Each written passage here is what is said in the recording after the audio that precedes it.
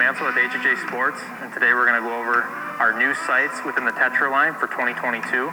So new for 2022, we actually came out with a new way to mount your scope housing to the infinite adjust bracket.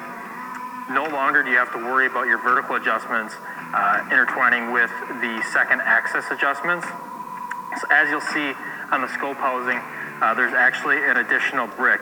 You can either mount that to the inside of the riser or to the outside of the riser. We recommend that for most traditional bows, you mount that to the inside of the riser, and for any sort of sight that you're going to mount in line with the bow, to use the outside, just flip that around and mount it to the outside of the riser.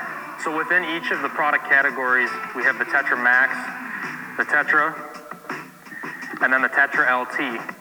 As always, our Tetra line of sights come in 4 different scope housing size options: 1 inch and 3/8, 1 inch and 5/8, and 1 inch and 3/4, and then also our 4-pin housing, which is 1 inch and 3/4.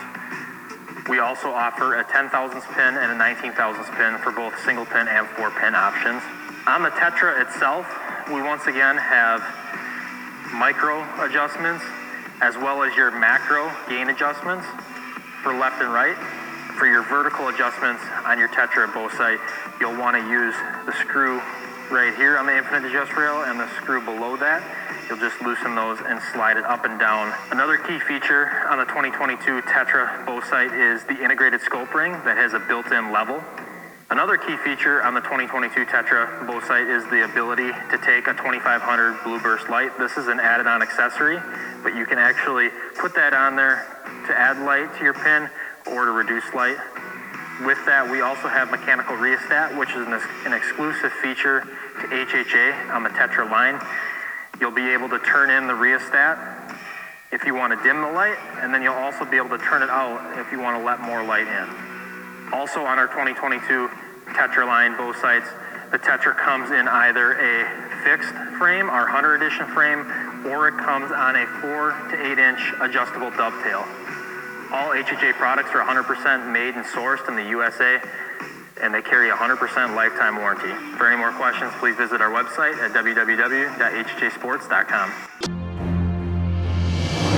Hello, we're at the ATA show at Veteran Innovative Products, an all-American made and manufactured broadhead. So we've got a new one for 2020 called the Combat Veteran 4-blade. As you can see, 4 blades. Got a lot of the same high-quality materials we use with our original 2-blade Veteran, but the Combat Veteran has a different deployment system. How it deploys is you just squeeze a little bit on your main blades, okay? Those compress, and then the broadhead opens. It still has our momentum management compressible blade technology. So the cutting diameter is 1 1/4 by 2 inches on this when deployed. In flight, it's 1 inch by 1 1/4. Another feature we added this year with these heads is that you can exchange the bone breaching field point tip with a 125 grain setup if you would like. So swap the tip out, get you 125 grains instead of 100, which is big with those Western hunters. And then it's really simple to lock back in place, roll those blades up, and then it's a click and another click on the other side. It's completely set in, will not prematurely deploy, will not rattle free, solid containment, 100% deployment every time. So we made a lot of good adjustments and refinements to it to make sure that it's guaranteed to deploy every single time. So that's what's new for VIP this year.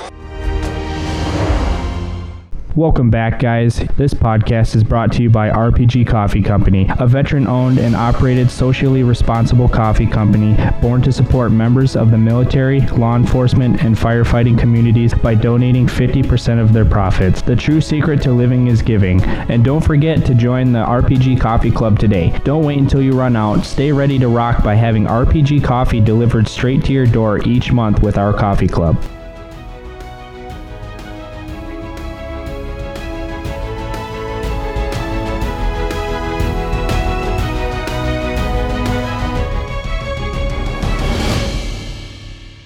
Thank you for tuning in to another episode of Bucks of America podcast. I'm your host, Jeff Vance, and today I have this legend killer here. He's stacking up some numbers for killing turkeys here all over the East Coast, and this year alone, he's put several people on birds, including himself, his son, and our good friend Wendell. It's a friend of the podcast, and I want to talk to him. I've been excited about talking to him because Wendell referred me to him, and he's got a really good pedigree of being able to put animals on the ground. And I just want to pick his brain and find out more about him and where he got into it, and find out more about his family because he's a family man himself. So I'm going to let Josh take over. I want him to tell us some stories about how he got into it and some of the early memories of his youth.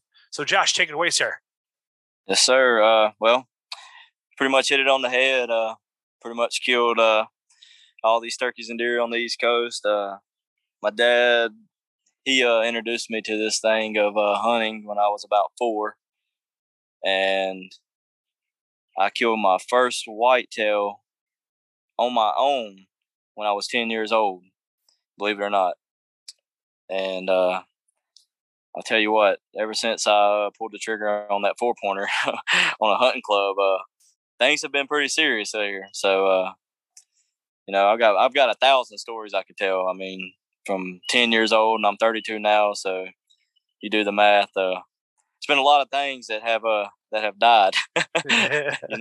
Turkeys, deer, rabbit, squirrels. I mean, you name it, we've done it. So, I got a passion for the outdoors like no other. I mean, something I love to do, and like I said, I've been doing it, man, since I was 4 years old, watching my father do it, watching my grandpa.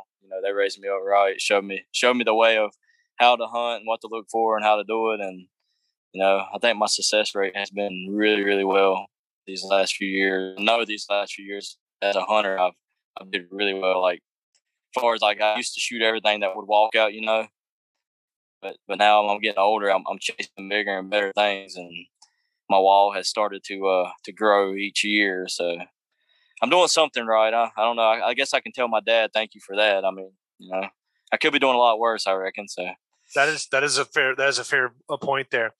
Why don't you tell us about your first deer then? Because it sounds like you said you shot your first 4-pointer at 10.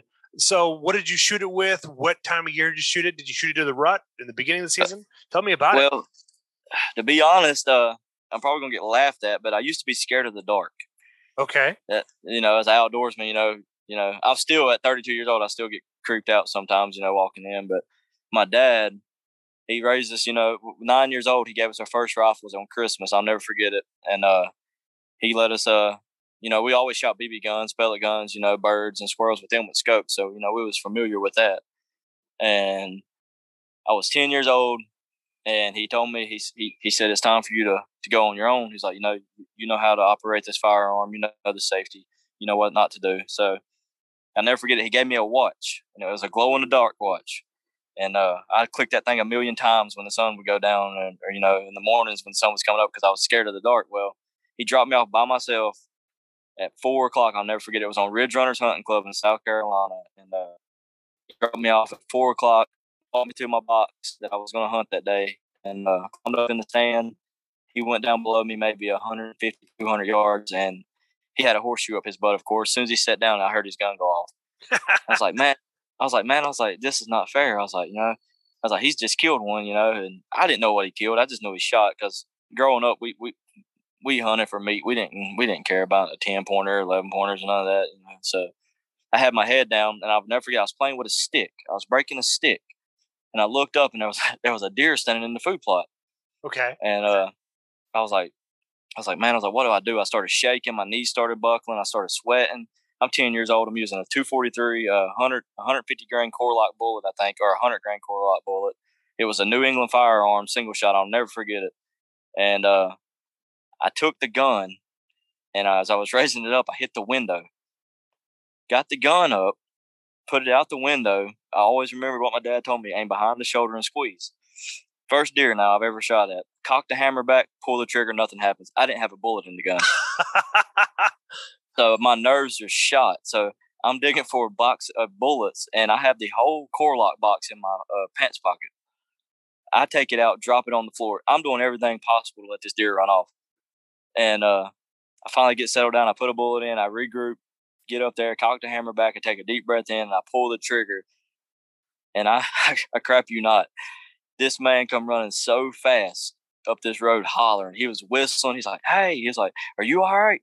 I said, yeah. I was like, I just shot my first deer.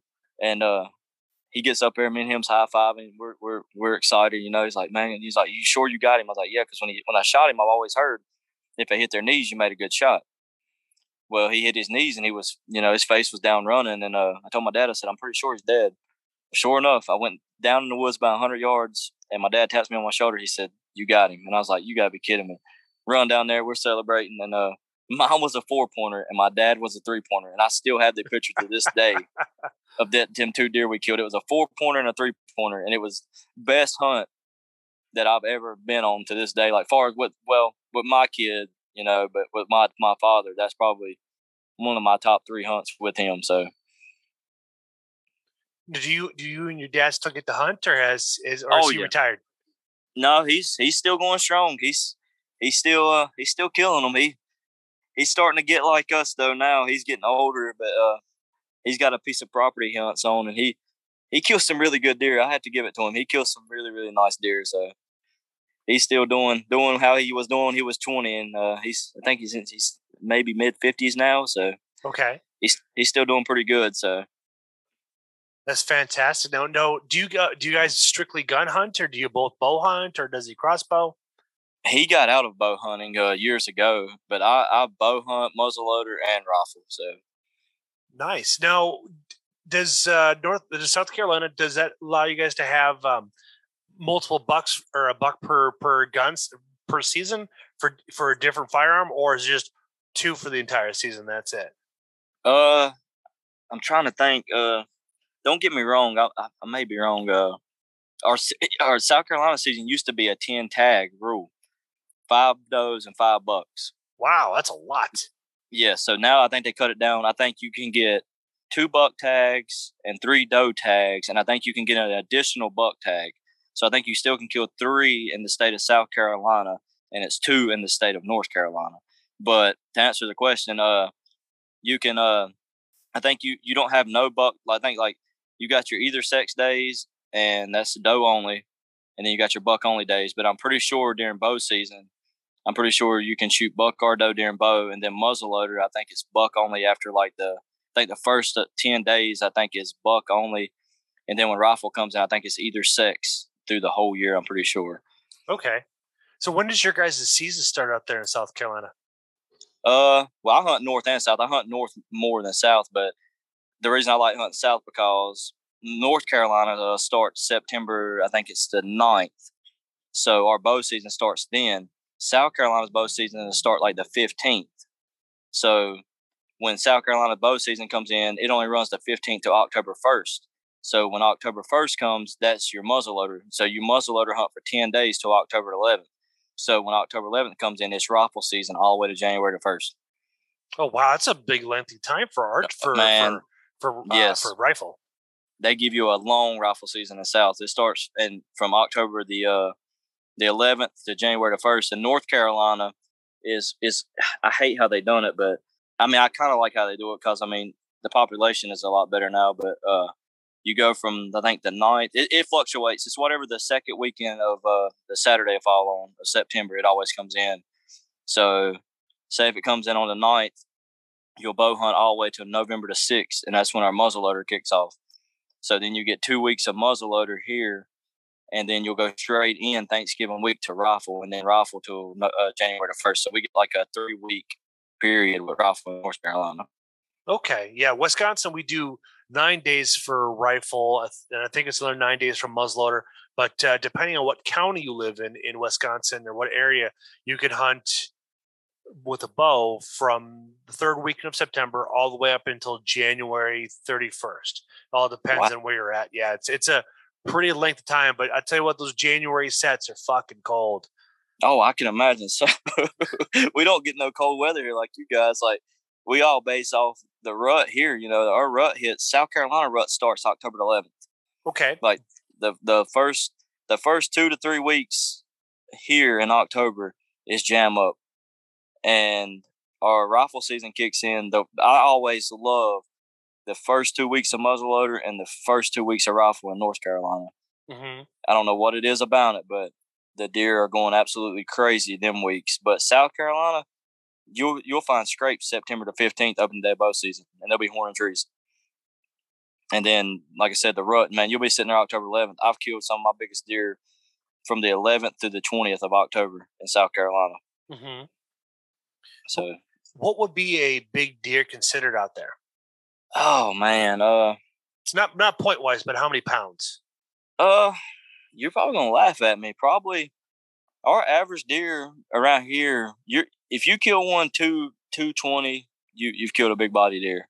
That's still pretty. That's a good sized deer, regardless of where you look at it. I mean, around here, it's like that's a pretty fair average size around these parts. Yeah, a big deer is pushing 300, but those are some monsters, and those are not easy to kill. But at least we're not like over in Arizona or in Mexico where you have the Coues deer where they a big deer is like 80 pounds. Yeah. But you guys like you were telling me earlier this week, it was last week. You guys are already in your 80s. Man, we hit 91 today. Oh, jeez. Oh, man. Yeah, and I think the rest of the week is going to be high 80s, close to 90s the rest of the week. It's like right now we haven't even hit 70 yet, so I'm sitting pretty cushy right now where I'm at. I don't mind the colder weather. It's like it's just that heat, that humidity. I used to live out in Arizona and such, and that was that dry heat. The dry heat is a whole other ball game when it kind of comes down to lack of humidity, whether it be in the wintertime or in the winter or summertime. But boy, up here though, it's like when it gets to 80 degrees and 100% humidity, it's just ridiculous because we just give us back our cold months. Oh yeah, that's here, man. The humidity, man. We was talking about today at work. It's like, man, it's getting that time, and I cannot stand the summertime here. It's miserable. I mean, It's hard to do anything like far as prepping for deer season or whatever. It's just you got to do it early in the morning, and you can't go out after 10, 11 o'clock out here. You'll die out here in this stuff. Oh, that is so true. You got to plan with all the extra water and such. Now, with this. When did you start getting into turkey hunting when you were young? Believe it or not, my dad, he never turkey hunted. Yeah. I 18 years old, coming out of high school, I got the urge to try to do it. Okay. And I'm gonna be honest with you, it was a rough couple years trying to do it. I did get lucky. My first year, I killed a Jake in South Carolina. My first year, and I think I probably went another. Probably 3 or 4 years before I ever killed another turkey, but I had to figure out how to use a mouth call. I mean, I try to watch videos, but man, I went off how I wanted to do it basically, and I did my own thing, and I'm kind of glad I did do it because I mean, there's nothing wrong with watching the videos online, but I tell people some of these people that show you this stuff on here, they make it look easy, but it's not that easy. No, I struggle with getting the massive amount of saliva that's built up in the roof of your mouth.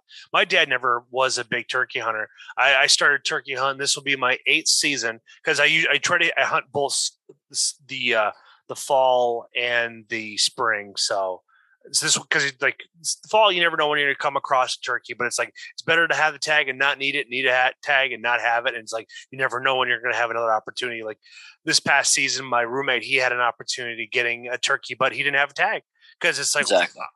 The piece of property that I've been hunting, never seen turkeys on it. And then the day we were setting out there, he had one 15 yards out, sitting on the ground with the bow in his hand. He could easily stitch one, but he didn't have a tag for it. It's son of a gun. And I was 600 yards across the field waiting for deer. And I had 3 deer come out, but they're all 3 really small ones. I had a mature doe and 2 fawns. And it's but they also showed up 140 yards the other direction.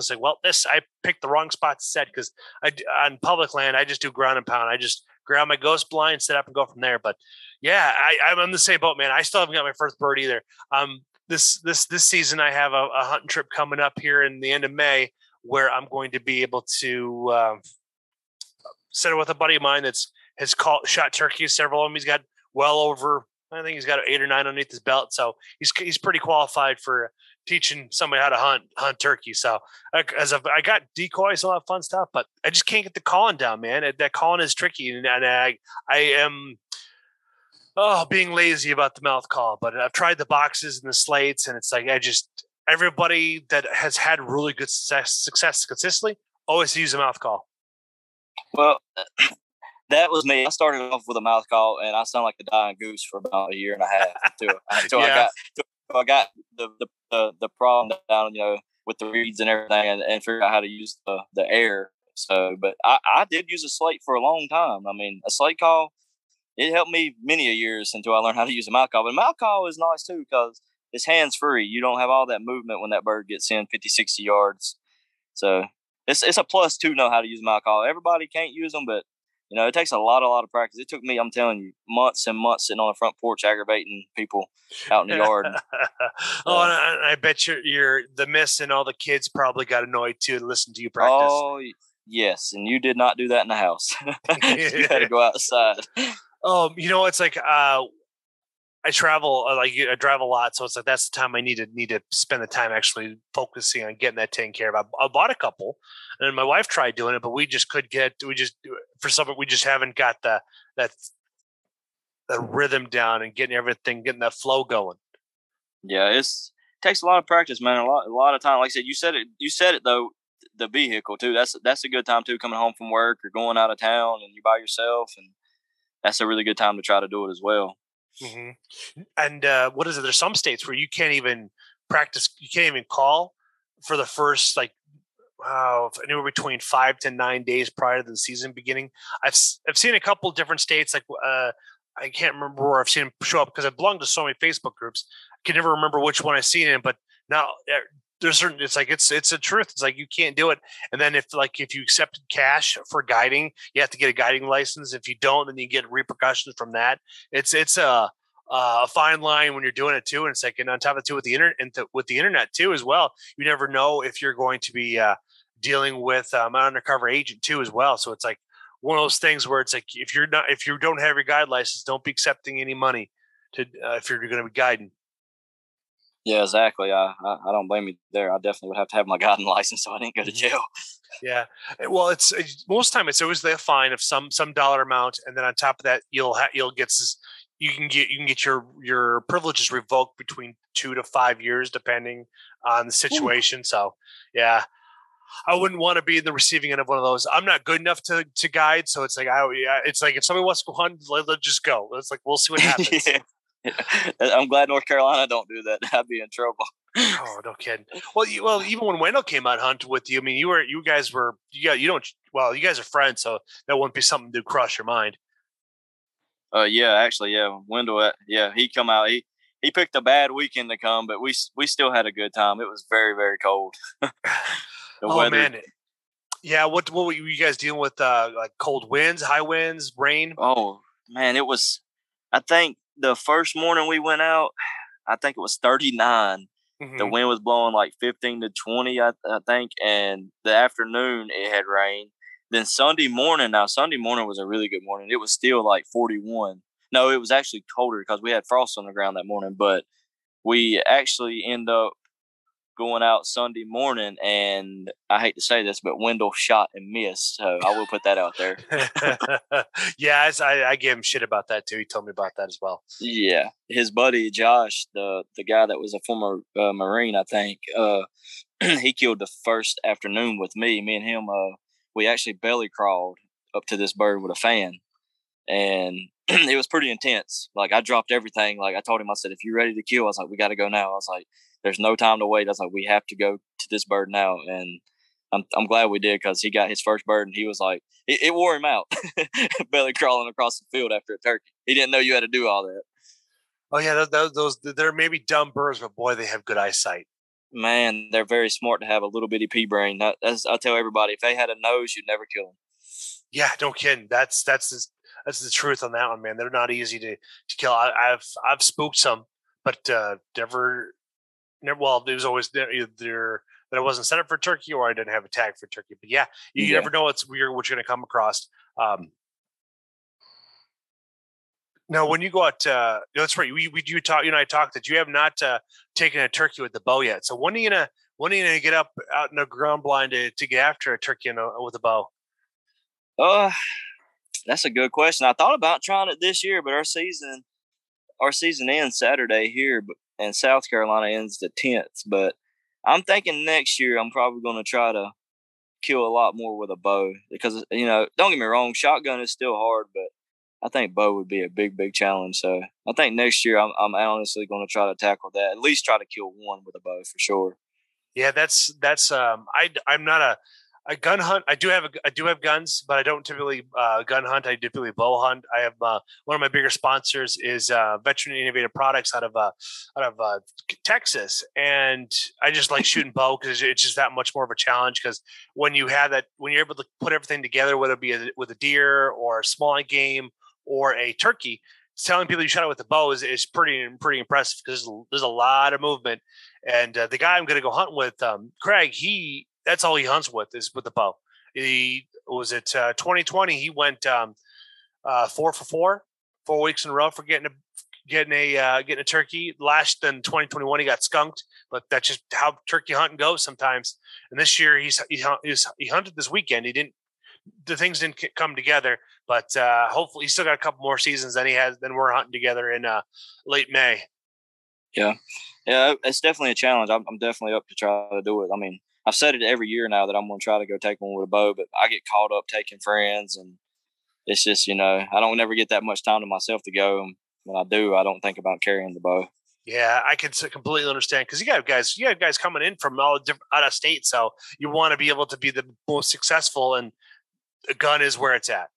Yep, exactly. I hate to say it's a lot easier, but like with bringing the guys in, like Wendell and them out of Indiana, and I've had several people, man, I brought from different states out with me and hunted, and I'd much rather see them, get the kill instead of, if we did take a bow, that would be kind of hard to do.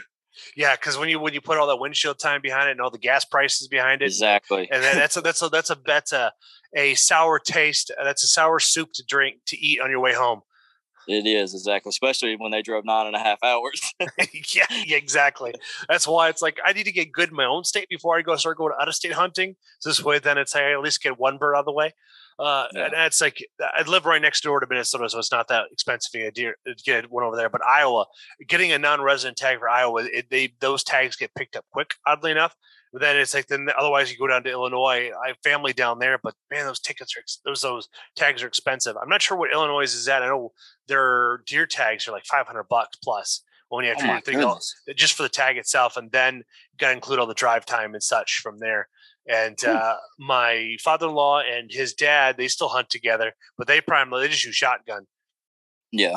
I would want to go down there on a bow, and it's like, because this way, then I could be able to make multiple trips down there. But it's a 6-hour drive one way, and I have a very busy life to be able to to have time to be able to dedicate to get out back and forth. Because those guys that travel 4 or 5 states and put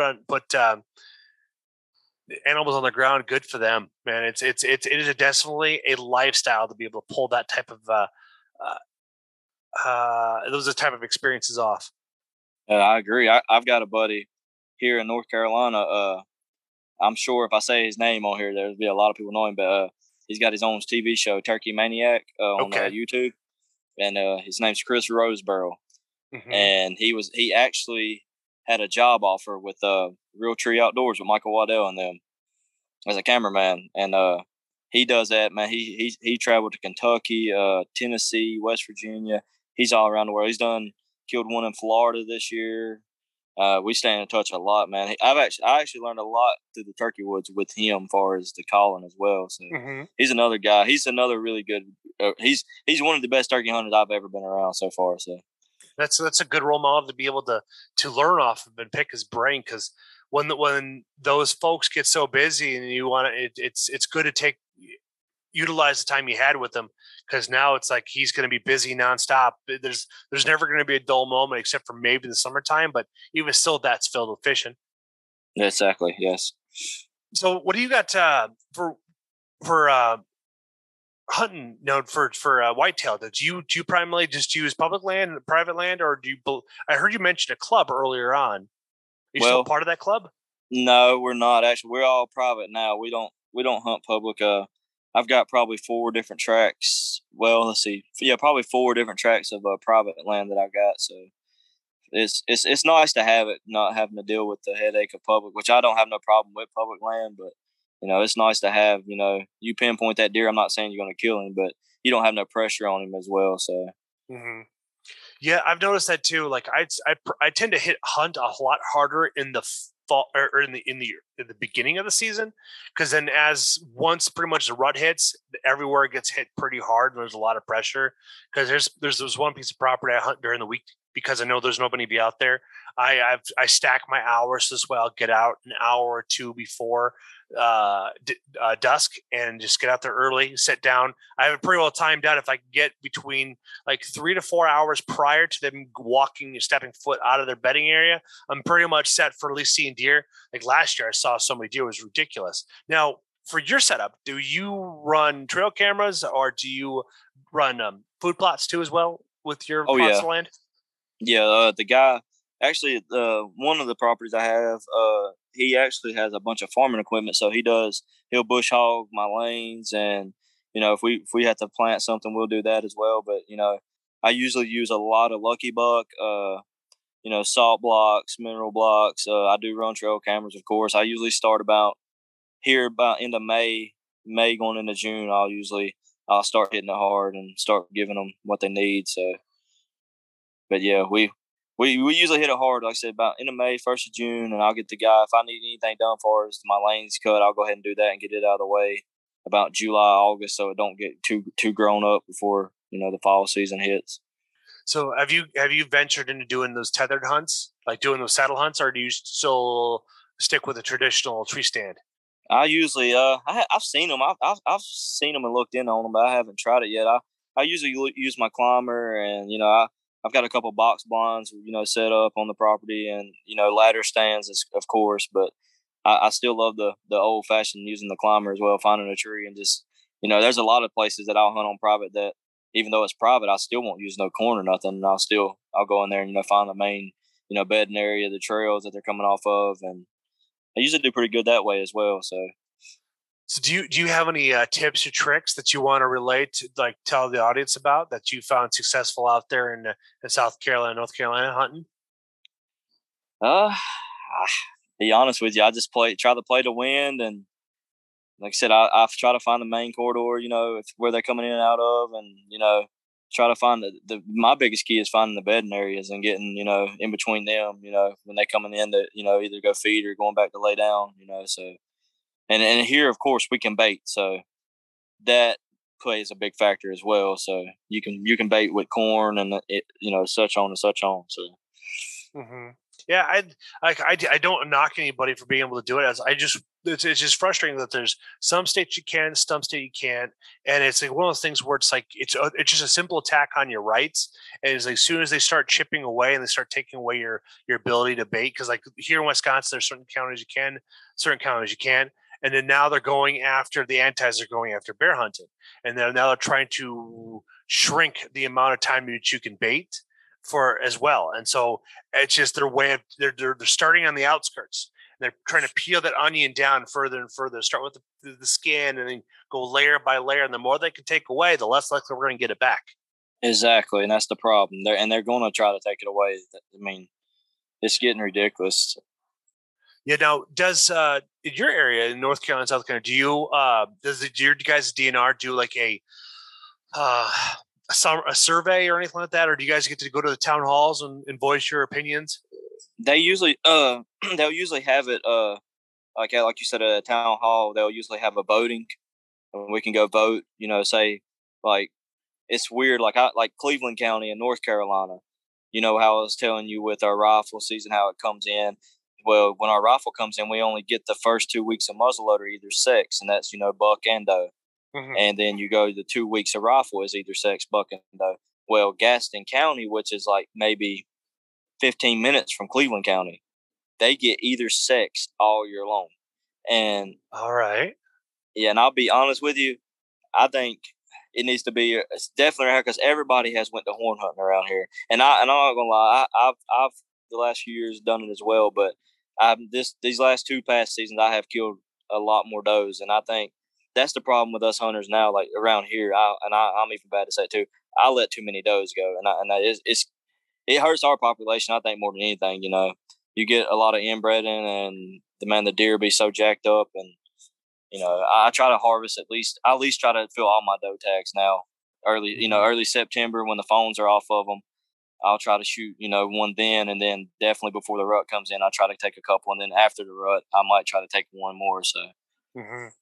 Yeah, I tend to I try to maximize my doe potentials first off, but I also try to pay attention to which ones that typically produce twins, the ones to be able to go into rut more than once, because you never know if they were able to produce 2 bucks or produce 1 buck and a doe. You never know what's going to happen. So it's like those are the ones I kind of leave alone, because if that one deer can produce 2, I'm not going to shoot it, because it's like, why not? There was one piece of property in Minnesota I used to hunt that year after year I hunted there for 4 years, and every single year I hunted before I lost my privilege, the doe produced, and that all became down to the guy was retiring, and he worked second shift for a lot of time. And he kind of, it was like having me hunt there was his kind of middle finger to the neighbors and such, because it's like when they would come over and yell at her, or try to tell him like, hey, why are you letting this guy's hunt and stuff like that? Well, he was at work by the time they got off work, and then he'd be getting home when they're still in bed. So it's like, didn't care. And it's like, they told me, it's like, yeah, I'm retiring. So it's like, I don't want to deal with them. So it's like, it's not against you. It's just like, I just don't want to deal with them. It's like, man, but that's all right though. The guy was awesome. He was a good dude. But I keep an eye on his property just in case it ever goes up for sale. Cause he sat on this mint 5 acres worth of land, but it was a corridor. It had water, it had bedding, and it's sanctuary, and just on 5 acres. And it's like the bucks that I took pictures on, that's where I shot him at. Once I killed him, more bucks showed up and stuff. I mean, my listeners have heard the story more than once, but you just get that when you shoot that one big bully buck, and all of a sudden you start seeing like, never seen him before. He's pretty, he's handsome. Yeah, that is the truth. That's the same here. Even with me, like last year, I killed my biggest bow buck. Actually, I had him on trail camera in August, and he was a really, biggest buck I've ever killed with a bow. And I might top it this year. I don't know, but I had him coming in, and he was always the first one in. And all the other bucks, like you said, they would come later when he left, and I ended up killing him. I hunted him 32 hours in one stand. I marked it from opening day. It took me 32 hours in one stand before I killed this deer. And I ended up killing him. And, man, it was just blow your mind at the trail cam pictures of the deer I got after him. It was just one after another. And some good quality deer, too. I ended up harvesting my biggest buck with a muzzleloader as well. So it turned out pretty good for me. Man, so your 2021 season was pretty hopping then, wasn't it? Man, I had the best season of my life, 2021. I'm not going to lie. I killed my biggest buck in South Carolina, and I killed my biggest bow buck and my biggest muzzleloader buck in North Carolina. So, man, congratulations. Talk about having a heck of a season. Yeah, it was one for the books. And the season, 2 seasons before that, I tore my Achilles, actually. Oh, man. Yeah, I had a major surgery. I was out for 8 months, and Wendell can tell you as well. I had a cast on my leg, and I never missed a beat during deer season. Yeah, I tore it I tore it October, like the 31st. I think the day before Halloween I tore it, and I was back in the woods before Thanksgiving week, and I killed probably my first 10-pointer actually that I ever killed. I actually killed him with a tore Achilles with a cast on. It was pretty wild. So did you kill him in a box blind, or did you kill him in a tree stand? I killed him. I killed the one which one? The 10-pointer with my Achilles, or the one with your Achilles 10-1 shot. I killed him in a box stand. It was pouring down rain. Shot him chasing a doe across the power line. Wow. See, I've always been kind of hesitant because I know I'd be able to put a good shot on a deer. But it's like, my biggest fear was I would shoot it, and then it would go run off some buckbrush, and it'd be so thick that it's like the rain would wash the blood away. And it's just one of those weary things. Like I've gone hunting when it's in a blizzard, and it's like all you can really do is just wait it all out. But it's like if you're able to be out there when it's over, then the shit pops off, because now you have fresh powder. You're gonna be able to track them easily, and then at that point in time when it's like even though I'm cold, I have a picture of my beard. What all my goatee and my beard was frozen because of how cold it was, because it was negative 13 when I was on hunt. Oh, Yeah. I shot one of my biggest does. I think she was like 130 pounds or something like that, and she dressed down to about 75, 80, right around that mark right there. But she was one of those situations where after it got done snowing, she came out and 30 yards out, blasted her through the heart, and it was done. But that shot her 2012, 2013.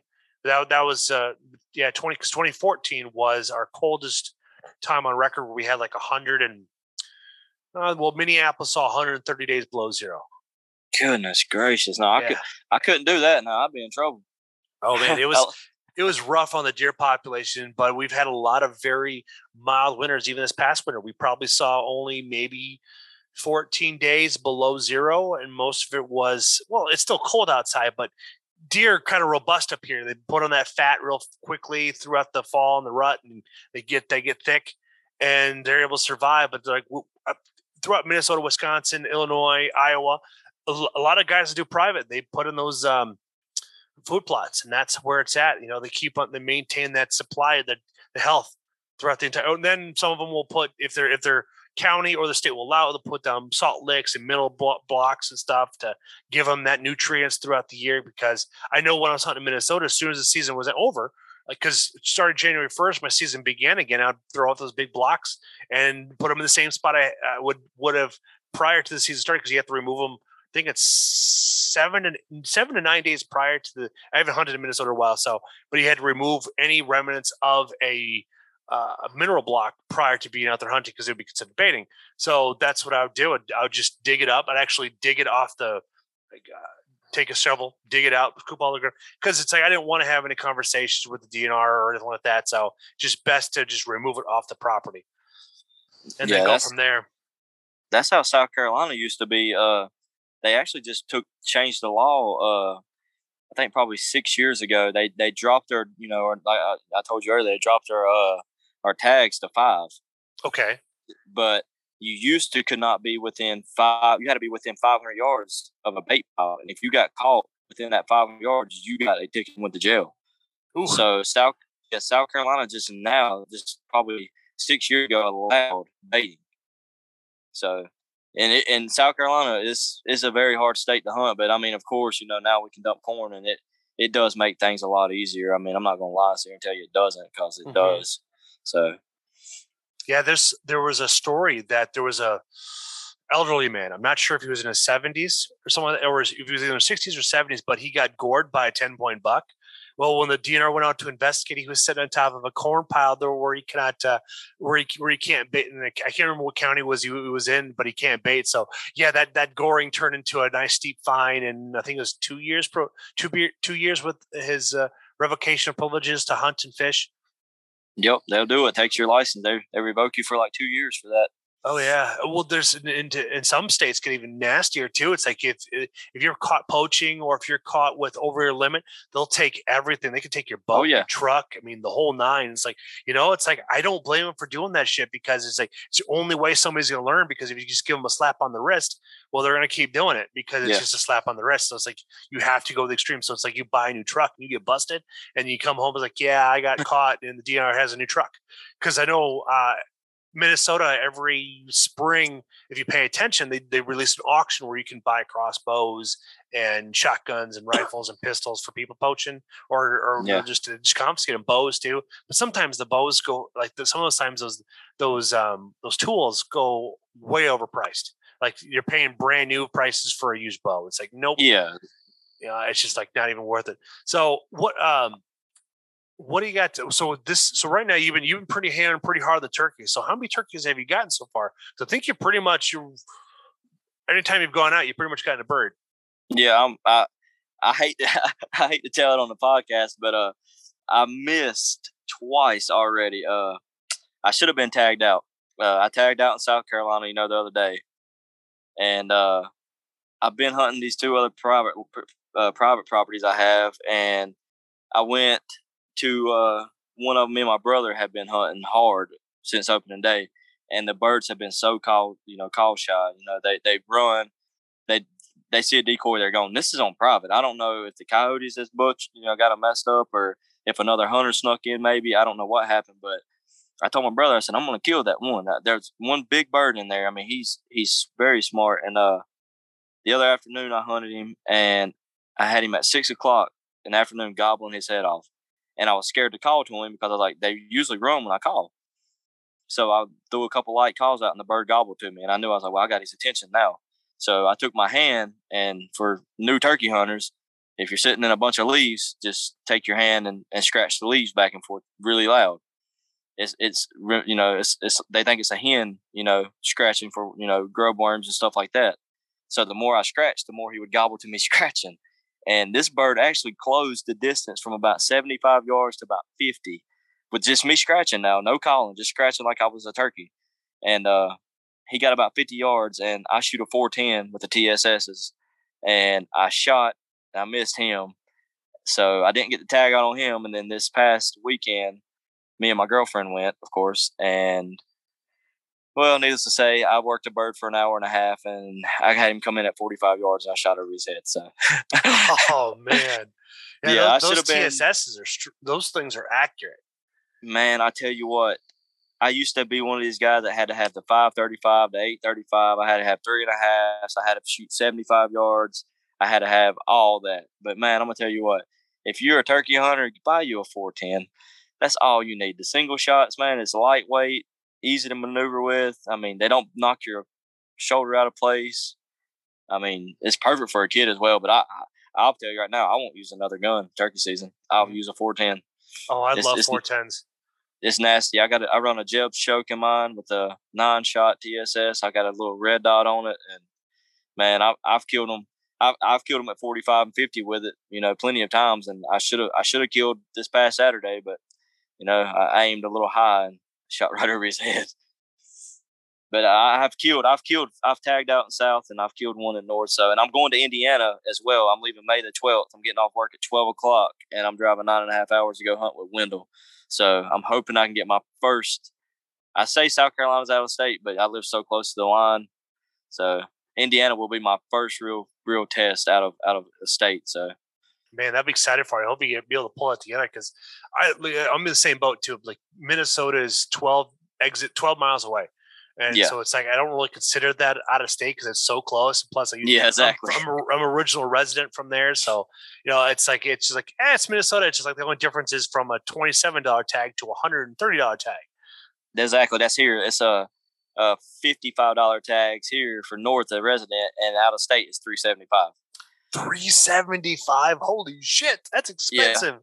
Yeah, but it does come with your turkey tags, your deer tags, covers you for the whole year. Oh, it's a sportsman's package. Yeah, See, I like sportsman's package. Wisconsin does that too. I wish Minnesota and Iowa. Well, Iowa does it for fishing and migratory birds because Lake Okoboji. You could do. A lot of guys will do that both. They'll when the ducks aren't flying and the geese aren't flying, they'll fish. But I wish more states would actually provide a non-resident bundle. So this way, then when you come there, it's like, especially if you're like when you and I, we live so close. It's like, do you know how nice it would be just to buy a sportsman package, spend a little bit extra money, but I get X, Y, and Z with the whole entire thing. It's like, exactly. It's genius. See, Kentucky, I was supposed to go to Kentucky and hunt, and I didn't get to make it, but their tag system is wild too. It was going to cost me $180 just for one tag, I think, or 2 tags. And I forgot how it would come out to be. I think it was more than 100. I think it's like 280 actually. And they allow a 7-day permit, but they won't let you get it for big game. So say if I like small game, if I wanted to go hunt small game, I could buy a 7-day permit, and I wouldn't have to pay like $80. Mm-hmm. So the 7-day permit doesn't cover whitetail or turkey.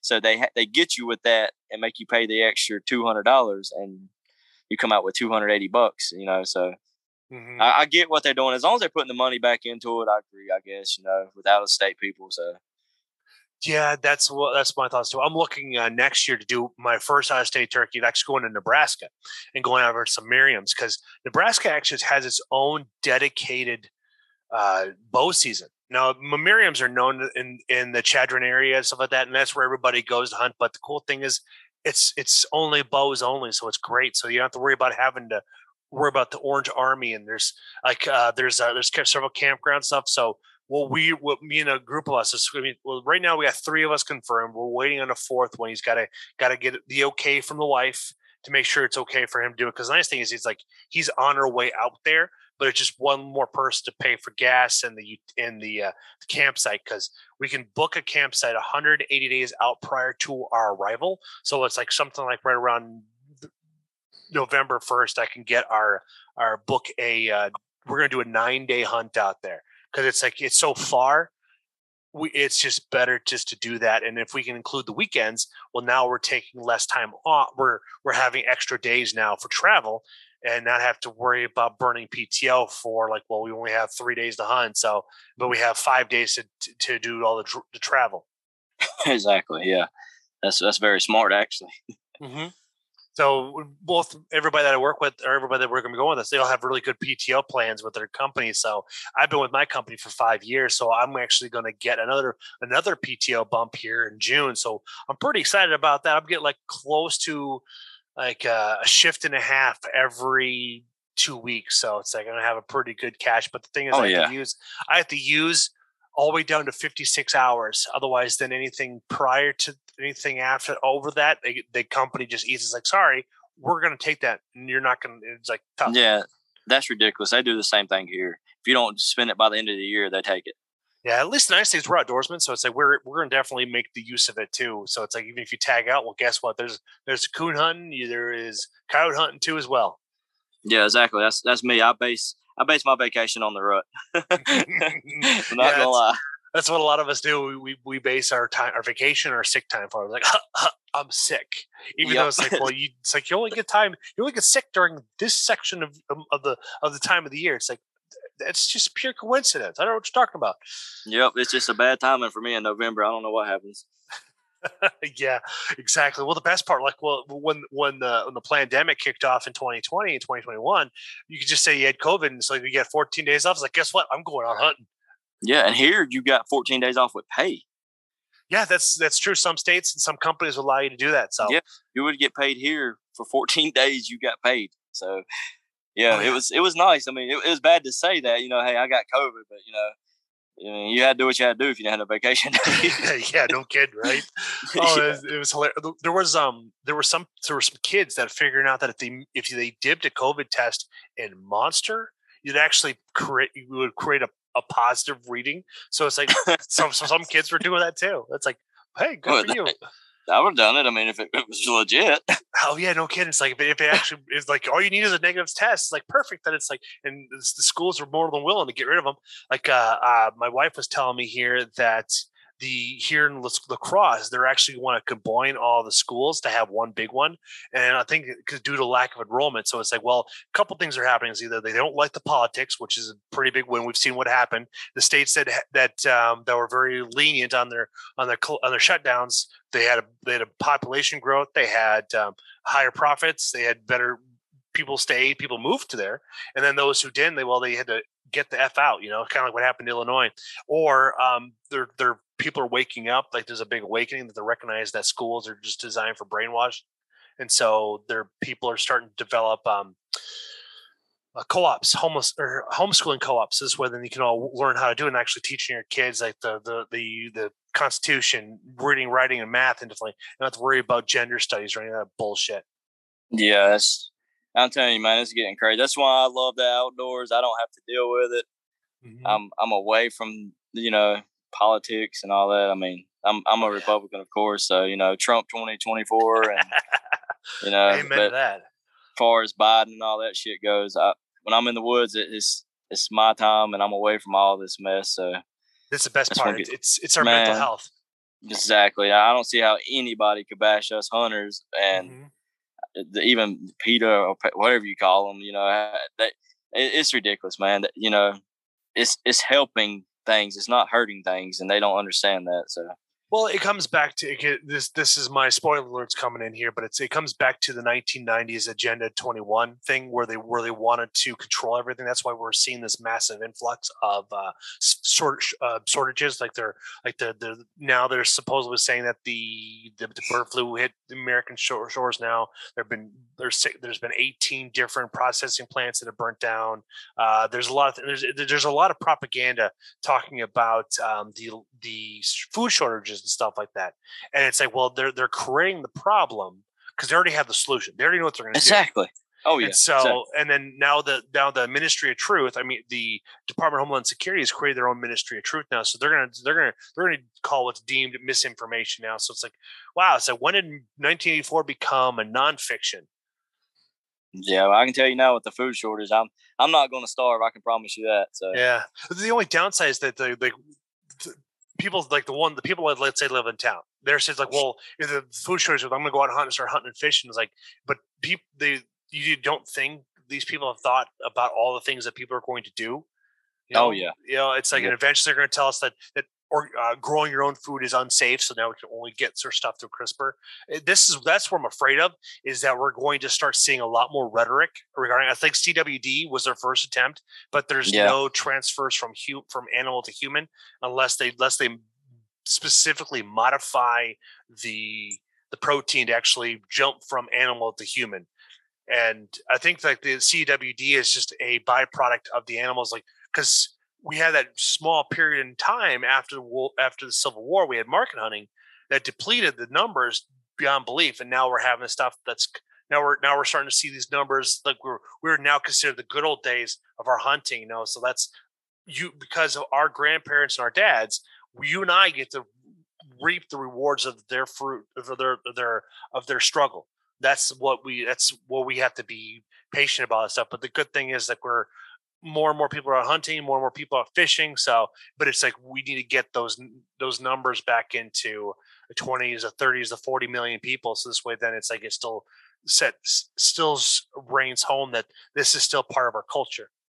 Exactly. I agree with that 1,000%. I beg these young kids. I mean, you know, it's sad, man. 2022. You know, the technology we have now. You know, I remember when I grew up, you come in when the street light come on. Mm-hmm. You stayed outside, and then, like I said, man, I really appreciate my dad. You know, I mean, just for showing me the way of the outdoors, and you know, because I mean, there might be a time comes. You know, I hate to say it, you might have to depend on a lot of these things that we've taken in over the years. You know, as outdoorsmen as well, and you know, I encourage everybody listening to this. Like, I don't care if you're 80 years old, it's not too late to start. I mean, get into it, learn how to do it. Oh yeah, I've noticed since 2019 there's been an uptick in the old ways, like learning how to make your own bread, learning how to make your own medicines, because people are starting to wake up about what J.D. Rockefeller did and the Carnegies did back in the 1913s when they started giving all of these universities a bunch of money. Then they got their own people and they started manipulating folks to getting them back onto a more herbal, because I should actually do a deep dive into pharmacy, but it's the Greek translations to cast spells or something like that, and there's always a yin and the yang to it, you know. And I don't know if you watched Watch the Waters. It's a new documentary that came out here 3 weeks ago. I haven't looked into it. I have to. What is it about? I have to look into that. What it is it is a discussion about the guy. There's a guy from France that discovered that the COVID vaccine has properties of two different types of snakes, poisonous snakes. One was the king cobra, and then one was the crisp. I can't remember the actual breed of it, but because there's two different toxins, that one that shuts down your immune system, and the one that goes after your livers or your organs, or not your immune system, but your chest, your bronchial or whatever controls your breathing and stuff like that. And they found that, and the reason why they discovered that was from a guy from France, but he was going to take his studies from to public, but he got Epstein, or got Clinton, or however you want to say it. And then there's also people out in Arizona, since they do with a lot of rattlesnakes, they also discovered some of these proteins that are inside not ivermectin, but Remdesivir. It's the clinical name for the poison. the jab. And then what was it? Obama just said that they were able to get millions of people to do the human testing of the jab. Yeah, I'll have to look into that. I haven't seen that yet. I'll definitely. Is it on Netflix? I'm assuming. No, God, no. Oh, no. They're too left wing. They're too deep state. So they're not going to have. I found it from BitChute. I have the link still. I'll send it to you. But it's only 47 minutes long, and it's really, really well done. And the way they organize the whole thing, it's just it makes sense of what's going on here, and like how they predict how they predict a increase of cases is based off of a certain byproduct in your stool. And so they actually have a private contracting company that stays at the sanitary or the what do they call those places? The sanitary, not sanatoriums, but the deal with all the human waste. What's that called? Water treatment plants. That's how they figured it all out. That's crazy. Yeah, one of this. Someone went to one of the things they discuss in the documentary is that they went through and did a thesaurus about it all, and they talk about COVID and what was the other thing? 19. Well, there's a couple things they went through, and they talk about like one of the names of it is like they broke down co and vid, and like they broke down all the way down to the Greek standard and they went forward with it, and one of the translation was Pope's venom. Was one of them. So that really stuck out to me because the Pope is really big in pushing this too as well.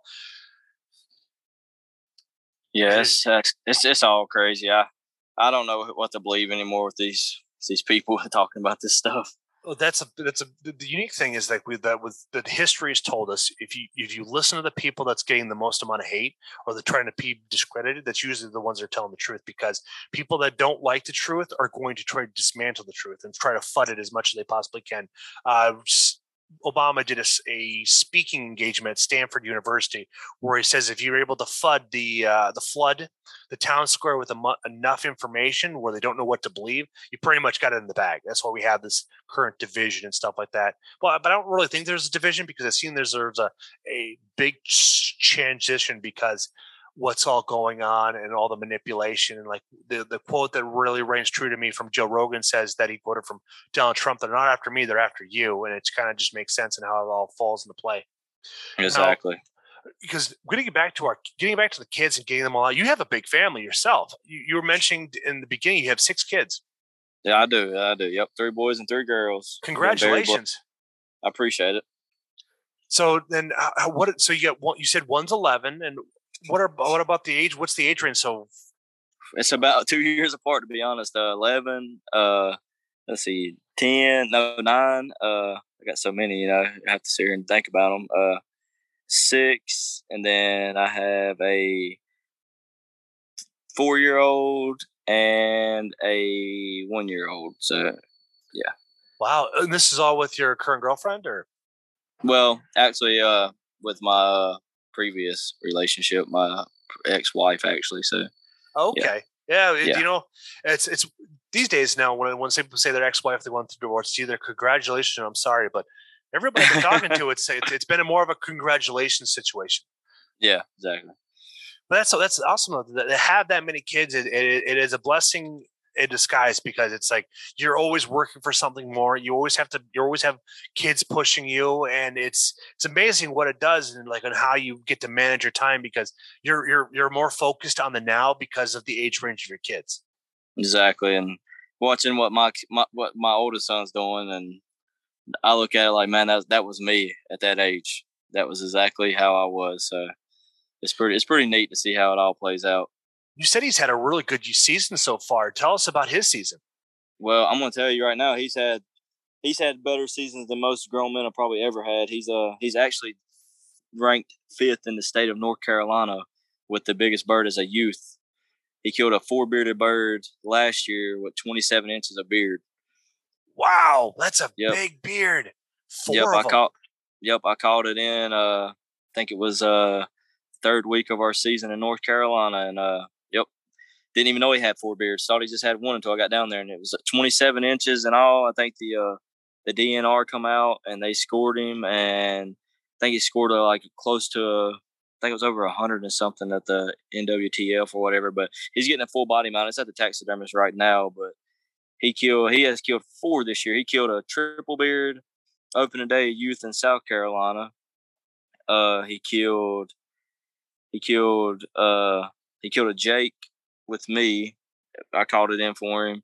And then we both doubled up on Longbeards in South Carolina. So, and then he tagged out in North Carolina. So he had a good start. He had a real good start. Yeah, he did. I'd say, but a lot of that comes down to your credit. Like it's just because of all the struggles you've done and all the hard work you put in. It's just now it's like it's going to instill these memories to last him a lifetime. Because when he is in the old folks home, the retirement home, he'll be talking about when he was 10 years old with his dad. Yeah, exactly. I got actually a video. Did I send you the video of him killing his last one? I don't believe so. Let me double check. I got it all on video actually. So I know you've sent me a lot of good pictures of your guys' season here. Let's see here. I may have not. I'll have to send it to you tonight. It's pretty wild. It's only like 30 something seconds. I actually got caught with my head down. He actually told me not to move. I didn't even see the bird coming in, and he shot and he killed him. It's like you gotta love that the attention span. No, you did not send me the video, but you sent me like what the let's see here. You got the one with the gentleman from Indiana with Wendell, and you got your son's bird. But it's just like the head's down on the ground, so I don't know if that's a triple beard or not. That was the one you sent to me. When did you send me this one? Let's see. I got my phone right here as well. I'll go ahead and look. Yeah, because you're so far 5 for 5. Well, that was back when. When was that message? Let's see. I think the very first one I sent you with him holding it on his back, me and him sitting together, that was the triple beard he killed. Okay, all right then. Yeah, that was the first bird that's the one we started off with in South Carolina on Youth Day. So now are triple and quadruple beards common thing out there in your neck of the woods? Because out here in Wisconsin, the Midwest, I've heard doubles, but not triples or quadruple beards on a bird. Well, I'll be honest. I killed my actual first 4-bearded bird the other day. South Carolina, I tagged out on my first 4-bearded bird, and I've been doing this since I was 18. So it's very, very rare that you kill triple and quadruple bearded birds. Really? Okay.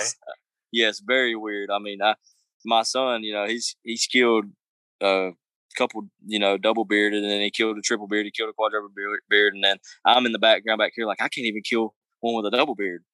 And I actually ended up doing it on my last tag in South Carolina. I went down there and he had 4 beards on him. I said, imagine that. I said, my son killed last year a 4-beard. I said, I killed a 4-bearded this year. So it's very wild. I mean, we don't see it much around here. I mean, honestly, it's a blessing if you kill a one with 3 beards here, even a double bearded bird here. Yeah. So what are you going to do with yours? Are you going to do a full body, or are you just going to do the fan, the wings, and that's it?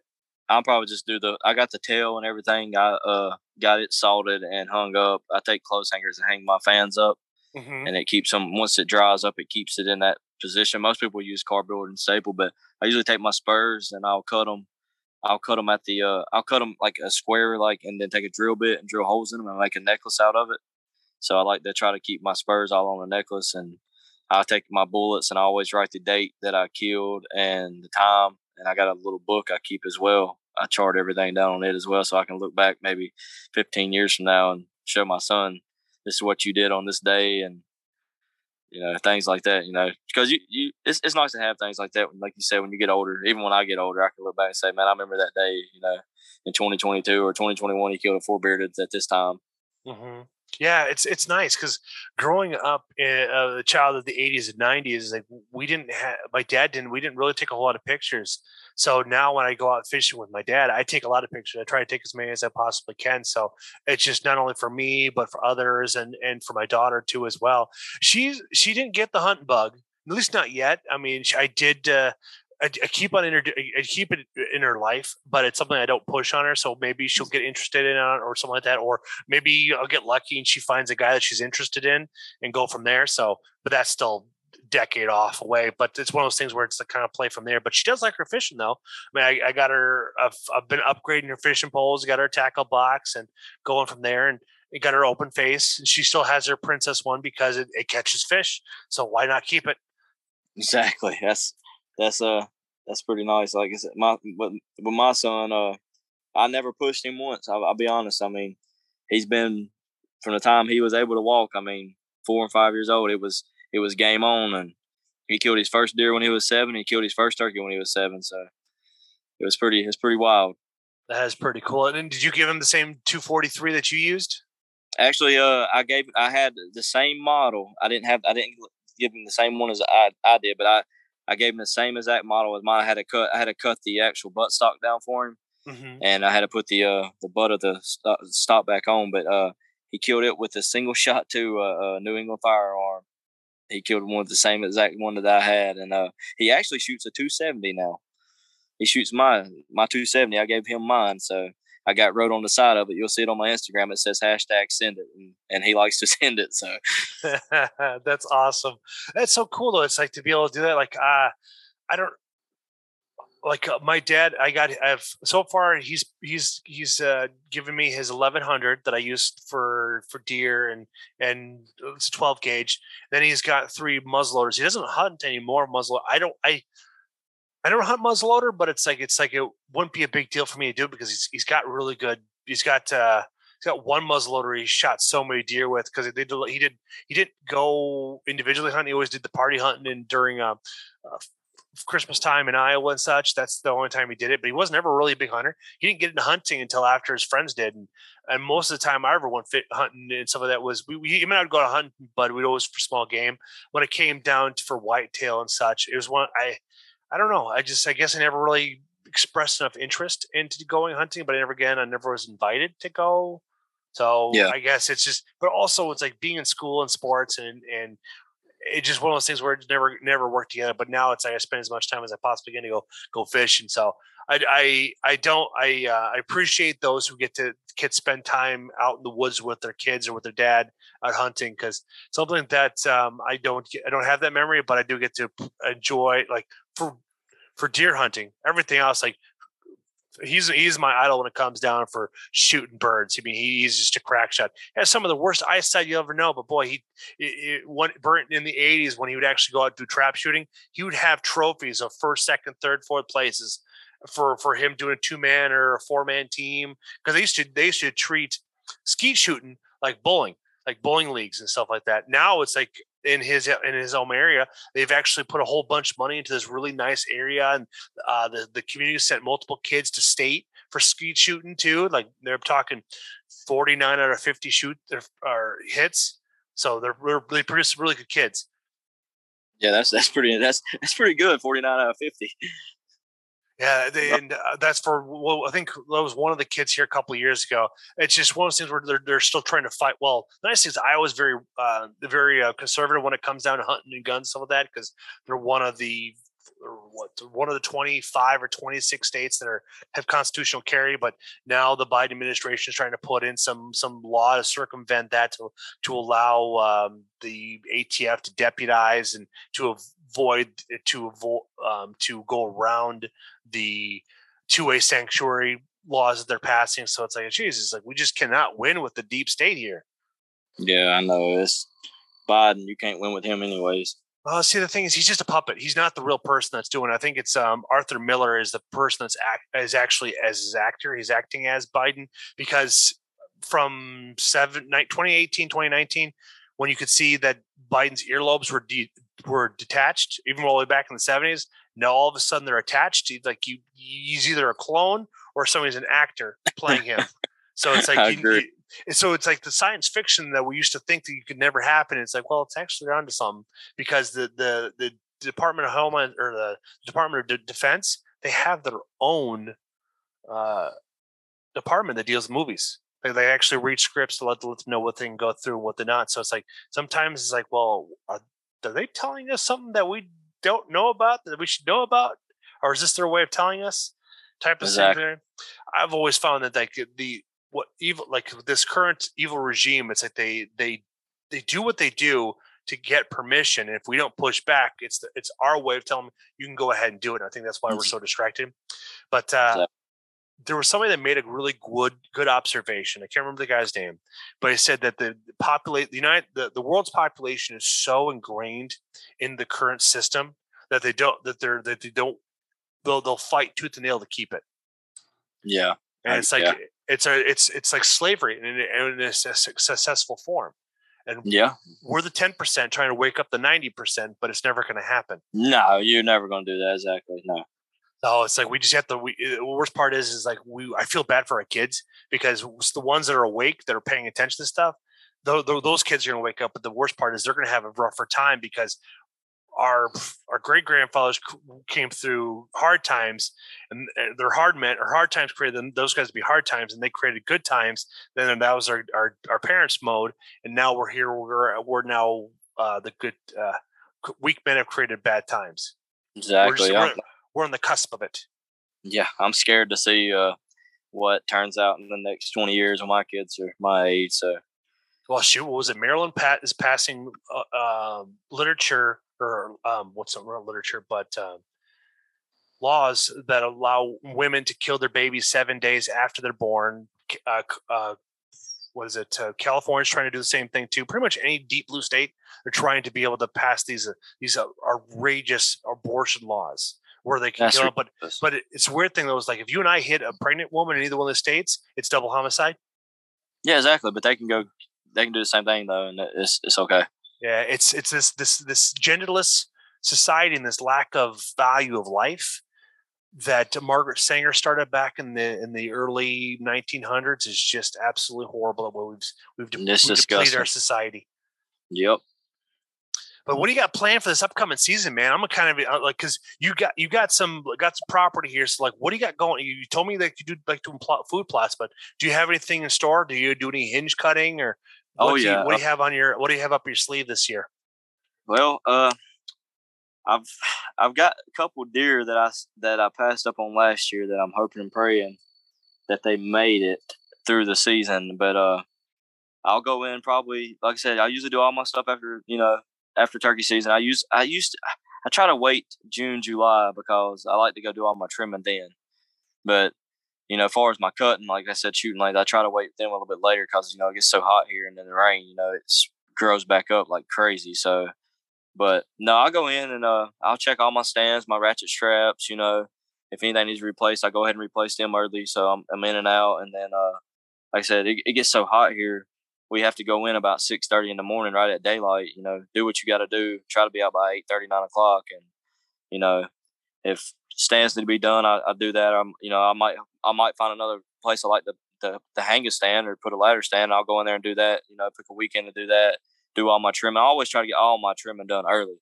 I don't like to do anything after July or August. I try to stay out of there as much as I can. I mean, of course, going to check my cameras. I don't check my cameras. I check them every 7 days. I'm superstitious. I'm not these ones that go in there every 2 days. I don't believe in that. I'll go on a Sunday and I'm going back the following Sunday. So I don't like to leave nothing on the ground. I always say it though. I tell everybody, you can fool a deer, but man, that's his home. That's his house. That's like you go to our house, you move that deer head behind you, you know what's going on. I go in there, I cut that big poplar tree down. That deer ain't dumb. He knew somebody come in there and move that out of the way. Yeah. But I have a lot up my sleeve though for this year. I've got 2 bucks that I'm praying they show back up. I had a giant 7 on camera and a very nice 11 on camera, and that is my goal this year, is to hopefully June, July, I'll know which ones they are. So I've been watching during turkey season. I've been looking at them and seeing if I can get a notice on them, because some of them you can pay attention, that their ear might be ripped, and I'll name that deer or I'll figure him out. But I've seen one good one the other day on a piece of property. He's got some good knots on his head, so I'm hoping and praying he's one of the shooters that I had last year. I just never could get an encounter with him.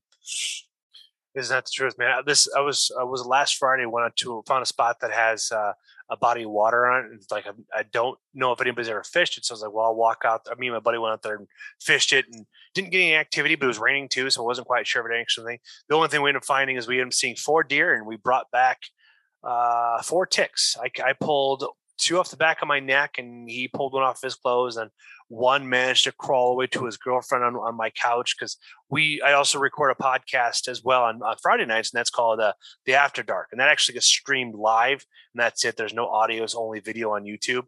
And we weren't able to record 2 weeks ago because we mentioned the 2020E, and the deep state didn't like that, so they pulled our video. Oh wow! We pulled the Wisconsin Assembly and how they pulled their electoral votes. So they didn't like the truth. So they don't like the truth. That's the truth. So yeah.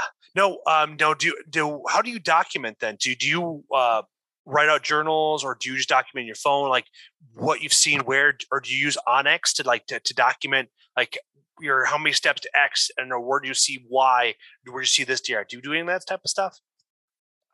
Basically, I'll be honest, I do a lot of stuff, like you said, on my phone. I'll keep, a lot, like, say a hunt stand app or something like that as well. But a lot of my stuff I go by is off that trail camera. I mean, I know it's not the right way to do it, live by them, because, sometimes they will fool you, but I do a lot of my stuff off about 90%. But I'm one of the ones too. I don't just put a camera over a bait pile. I'll put it on a trail, maybe 300 or 400 yards. I'll catch that deer. He might be staged up down there at 7:00 in the afternoon and might not be coming to my corn pile at 7:45. So then I got a whereabouts. Okay, well, I know I need to be in here at this time. He's going to be here, 7:45 right at dark, But then if I got to move another 300 yards below him, I know I'm going to catch him in that 30, 35-minute window, and I got a better chance of shooting him at daylight, So there's a lot of stuff I do that, most people won't go to the extreme and do. And I pay attention to the woods, and I document a lot of things in my phone as well. So the times, then when the, our time gets changed back, it affects them, I think, so there's a lot of different things that I do that, it helps me, I think, like, especially from June. I really get into it starting June to August. I really start taking down notes, and I watch their patterns. And then, of course, the food pattern, then the acorns come dropping in September. And when they start dropping, I like to be in the hardwoods, because acorns that's the best thing to hunt over, I believe. So yeah, I've had acorns. One of my properties used to hunt in Minnesota. They had a plethora of acorn trees, and if we had a good wet year, I wouldn't see deer. I would get fucked by them every single time. I had to pretty much wait until there was snow on the ground to get them to walk by where I'm at, because they'd be on a different piece of private land I didn't have permission for. So, it's good that they're getting the nutrients they want, because they have. I'll have to send you some of my old pictures from 2016, 2017, 2018 from some of the big racks, some of that. But those have been a couple of years where I've been completely shut down because of the amount of food that's readily available for them, which I can't fault them for it, because it's like, go for it. It's less money that I had to pay. But I don't know about you, but I've slowly been upgrading, moving to cellular cams. So that's why I spend less. So that's why I don't disturb their sanctuary. So where my tree stands are at, that's where I put them up, but I put them up high. I put them up right where the tree stands are, or if I know where we're going to be setting in a public land, I'll get up and I will what I'll do is I'll tape off the lenses or the infrareds and stuff like that. And then I'll use that spray adhesive, and then just crumple up some dirt and some bark and some leaves to create a camouflage on them. So this way, then I can mount them up higher up in the trees. So this way, if somebody's walking on public land, they're not going to see it right away. Exactly. So I've had some pretty good luck of not having any cameras come missing, but that's what I've learned to do, especially the older ones, because if I know where I'm going to set right in that area, but if I can put it on that trail, and if I know they're walking by X, well, if I am another 30, 40 yards down by Y, I can hopefully intersect them, or at least be someplace off of that trail. Because my goal is not to be on the trail, but someplace north or south of it, but also play in the wind too. But man, driftless country, or do you hunt in Appalachian, like in the mountains or hills, or is it mostly flatland where you hunt?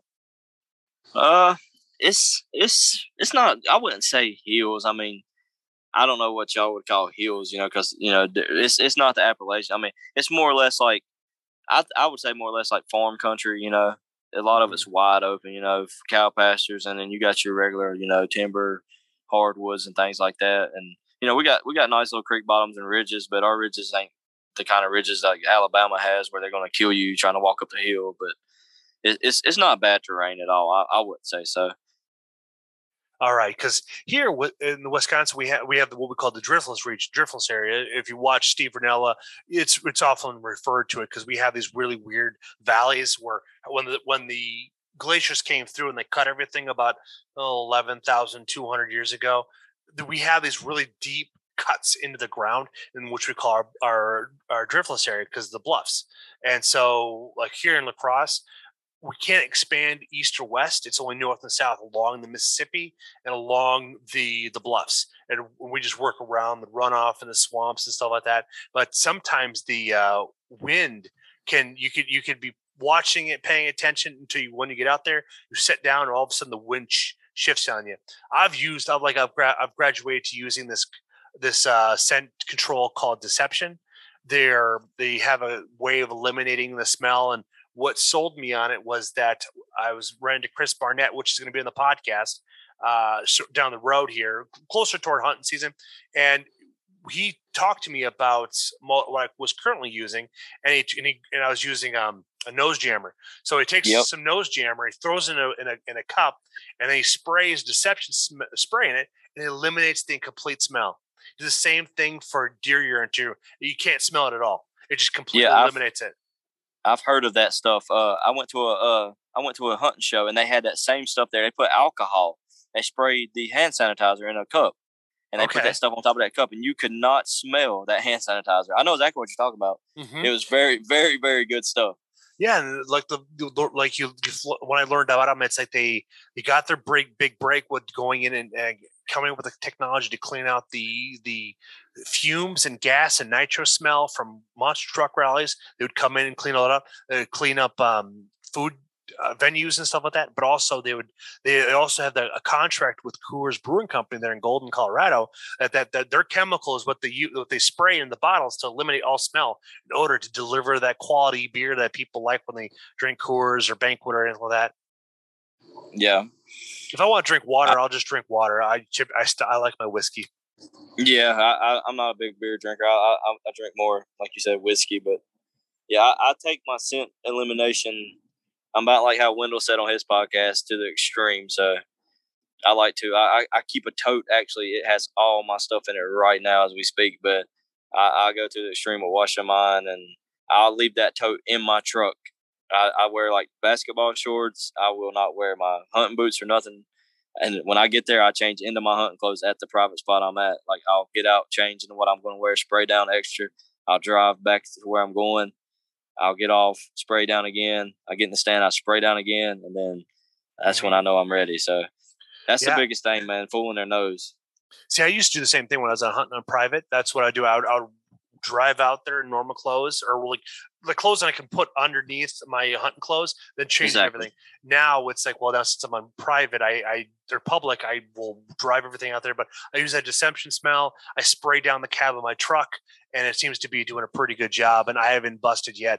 I've had last year was a lot of fun experiences, especially set with the ground, with the ghost bone, with that mirror. I had a 6-pointer see himself in the mirror and freak himself out.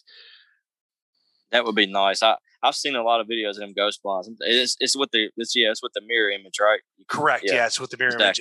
It just takes. It doesn't take long to set them up. It's pretty quick. It's not lightweight. That's the downside, but it's one of those things where I didn't know about Newcomb ground blinds until after I ran into Pat Newcomb at the Open Season Expo there in the Dells, and they got a really sweet system that's 2.5 pounds, breaks down with some collapsible poles, and their current model sustains a 3/4 chair. It's ideal for shotgun and crossbow. You can do bow out of it too. You gotta practice a lot with it, so this way then you've got clearance to cams and such.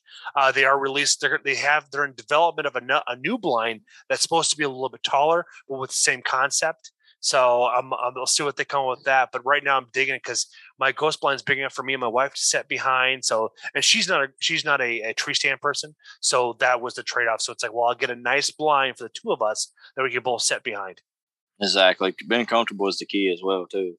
Exactly. Those trifolds chairs are not the most comfortable for after about 6 to 8 hours, but you're only doing it for a short period of time in your life during the year. You might as well maximize it because you never know when you're going to be able to get yourself in the right situation. Because my goal is still this year to get her in front of a deer.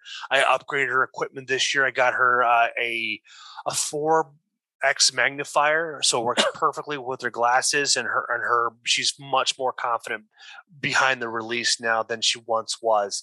I got one for mine too, and I'm shooting like I was back in my 10 years ago. So I'm really happy about that upgrade. That's awesome. Yeah, because it's like as you get older and the more you stare in front of a computer screen and your cell phone, it hurts your eyes. Really does. I agree. So it's all about taking care of it. And the cool thing is, like here in Wisconsin, they're perfectly legal. I mean, before I even bought it, I went to the digital PDF and I typed in every version of scope magnifiers into it, and nothing popped back where I can't use it. So I'm sure there's probably some places out west that you can't use it, but at least for where I hunt primarily, it is legal, which is weird that some states won't allow you to have it, just because it's like, doesn't it improve the efficacy of the hunt? Because you want the hunter to retrieve the ammo, but it's all about the anti-hunters that are made it into office, and who's paying the politicians too. So that plays a big role. Yeah, I agree. Man, so I'm looking forward to seeing what you come up with. Now, do you? And you said you got Windows Hunt coming up May 11th, right? I'll be leaving North Carolina. I'll be leaving here the 12th. Okay, the 12th. So I'm hoping to be in the woods that Friday morning. I think Wendell is going to be off of work that whole weekend, so we're going to hit it hard at least for 2.5 days. So I'm hoping we can get it done there. I hope you guys do too, man. I'm looking forward to you. You've had a really good, strong string of success, and with Wendell's, with his passing of his mom. I mean, you've been a really good friend for him, and having these little wins for him are just going to help him with the whole process of grieving and moving and just finding passion again in life. Because losing a significant loved one like that, a matriarch, can be devastating to anybody. I agree, and like I said, Wendell is he's a damn good friend. I will say that, and he is he's got the name Solo Hardcore Hunter for a reason, because he is a hardcore hunter. I will give him that. He hung with me, and I was very, very impressed when they come down here, because when I hit the woods, he'll tell you I'm wide open. I don't stop. If I put my mind to it, I'm gone, and that was my goal. I wanted both of them to kill, and like I said, we had a kill and a miss, so it was 50-50. So I think it turned out pretty good. Like I said, the Josh guy got his first bird. So yeah, that's a big win right there. Yes, getting your first bird is a big win, especially for anybody, even for you, man. Like he'll never forget that experience. Yeah, we still stay in touch. Me and him do. He actually, I called him probably a week and a half ago, and I checked on him to see how he was doing, and he had smoked the turkey that he had killed, and it looked really, really good. So I think he's hooked now. So that's another thing. Like I said, and I think he's in his 40s, man. I mean, that's what I was saying. It's not too late to start doing what you want to do. So that's perfectly the right attitude. And you got the right attitude for all your kids, to let them know it's like there's nothing stopping you, nothing holding you back. Yeah, exactly. Like you mentioned earlier, you're not going to push your kids, and I don't push mine. I don't, I'm not going to be that father that makes them, say, hey, you got to go do this. No, when you're ready to do this, you say, Dad, I'm ready to go. Hey, we're going. That's like my son now. I never pushed him to go hunting. I never pushed him to, I'm not going to do that. And my dad didn't do me like that. So, when they say they're ready, hey, then I'll be there, and I'll be ready to show them how to do it. And hopefully they'll keep it going like my grandpa kept it going, and my dad's done it, and I've done it. So hopefully we can keep it going. Yeah. And Josh, I had no idea that doing that scratching with the leaves and stuff on the ground, like what you did with your bird, like I had no idea that's something you should do. I had no idea that's something new that I never knew about. So if I'm out, I get it won't be this season, but this fall, if I'm happen to be sitting on the ground and I got some turkeys in the way, I'll try to use that leaf technique and see if I can get them to come walking on over for me. Because where I consistently hunt for deer hunting, I'm going to make sure I have a turkey tag in my backpack, because I can hunt turkeys all the way up until the end almost the end of whitetail season here in the region I hunt in. Yeah, so we don't have a fall season here, so we get spring and that's it. Oh, so that's why you're able to shoot a Jake then. See, yep. in the fall here, you can shoot a Jake and a Tom, but in the spring, you can hunt a bearded bird, essentially, or a Tom. Yeah, you can kill a bearded hen here. Mm-hmm. So as long as it's a bearded bird, it's a legal bird. So that's another good thing. Yeah, so that's another good thing. Like my buddy, I actually had a guy last year. He was having a rough season, and I actually got him on a couple birds, and he actually killed a bearded hen with a 7-inch beard. It's pretty gnarly. That's the first time I had ever seen. I've seen the bearded hens, but I've never got to actually kill one. He shot one with me. It was pretty nice. Yeah, there's a guy that runs the Frag podcast. He's a ex-military, and he shot himself a bearded hen, bearded Jake this year. And so he's gonna do something simple with the mount with it. And I told him it's like if I shot one, I'd probably do something fun with it, but otherwise I just probably wouldn't do much more than that. I think I'm not sure if he's gonna do a full mount or not, but he's going to do something with it, because what's the luck of shooting another one? Exactly. That's what I told my son with his 4-bearded bird. I was like, man, that's one has to go to the taxidermist. It has to, because I don't know if I'll ever see it again. I would love to see it again, but that's the things you hear of every once in a while is, somebody killing a 4-bearded bird, but watching your own kid do it, you're like, wow. Mm-hmm. It's amazing. So I definitely that'll be one right there that I will never forget, is that hunt right there. Just seeing him shoot that bird. So Josh, are you thinking about doing a YouTube channel? Because you get out in front of a lot of animals quite frequently. Well, I'm going to start recording this deer season. I'm getting me a camera, and I was going to try to do it this year, but man, I just had a lot of things going on that, and my budget wasn't quite where it needed to be. So I'm going to save some money before September, and I got all my stuff, for deer season. So, I'm looking at buying I'd like to buy a decent Nikon or something like that, and start definitely getting into recording during deer season, because I could get a ton of footage in deer season. I mean, the private spots that we have, it's just loaded with deer. I mean, you're not there 10 minutes and they're walking around you. So I know I could get some killer footage with that. And then, it ain't even about me killing, just I'd like to just get several hours of footage and show what I do and how I do it. So. Perfect. And hey, don't forget about looking at trail cameras as an asset too as well. GoPros, there's 6 different gens in the market now, so you could probably pick one up used for fairly reasonable. Tacticams, there's tons of those around. So if you can put one of those on your bow or your barrel of your gun, so there's nice things. There's a lot of different ways to fit inside your budget. So this way, then when the budget changes, or you get picked up as a sponsorship, or somebody wants to give you some money because they like your content, you go from there. Yeah, exactly. That's my goal, man, about all this. I love to kill. I could do it like everybody else. I love to harvest animals, but I'll be honest, man, I get the joy of going and calling for people. That's what makes me happy. I love to kill big deer. I love to kill turkeys. I love catching fish. But man, if I can take somebody out there and they kill their first bird or their 10th bird or their 20th deer, man, I'm just tickled to death. It's just an enjoyment watching other people do what they love to do, like I love to do. So. Amen, brother. Amen. So, Josh, how can people find you? You can actually get on my Instagram, and you can look me up at Carter 82155, and you can add me on there. And I also have a TikTok as well. I don't have Facebook anymore, so let's see. My TikTok name is kind of long. I'm about to go ahead and look at it right quick. It is Carter 82190 on TikTok as well. So, and I have a lot of hunting content on my TikTok. Perfect, man. So the nice thing is I'll be posting this information, these tags in the show notes. This way, people will find you that way. So, well, man, Josh, thank you for coming on the podcast. I got to pick your brain. I got to learn a lot. I mean, it's like you really showed me the simple techniques with bird hunting, and then using the whole leave thing to your advantage. Is like never thought to use that. I think that was like an aha moment for me. Yes, sir. Like I said, you give it a try, and like I said, you know where I'm at if you need any advice, and it goes for anyone listening to this. If you need any advice, just message me, and I'm willing to talk or whatever. So, perfect. I appreciate you having me on your show as well. You're welcome, Josh. Thank you for coming on the Bucks of America podcast. Everybody, have a great night. Appreciate it.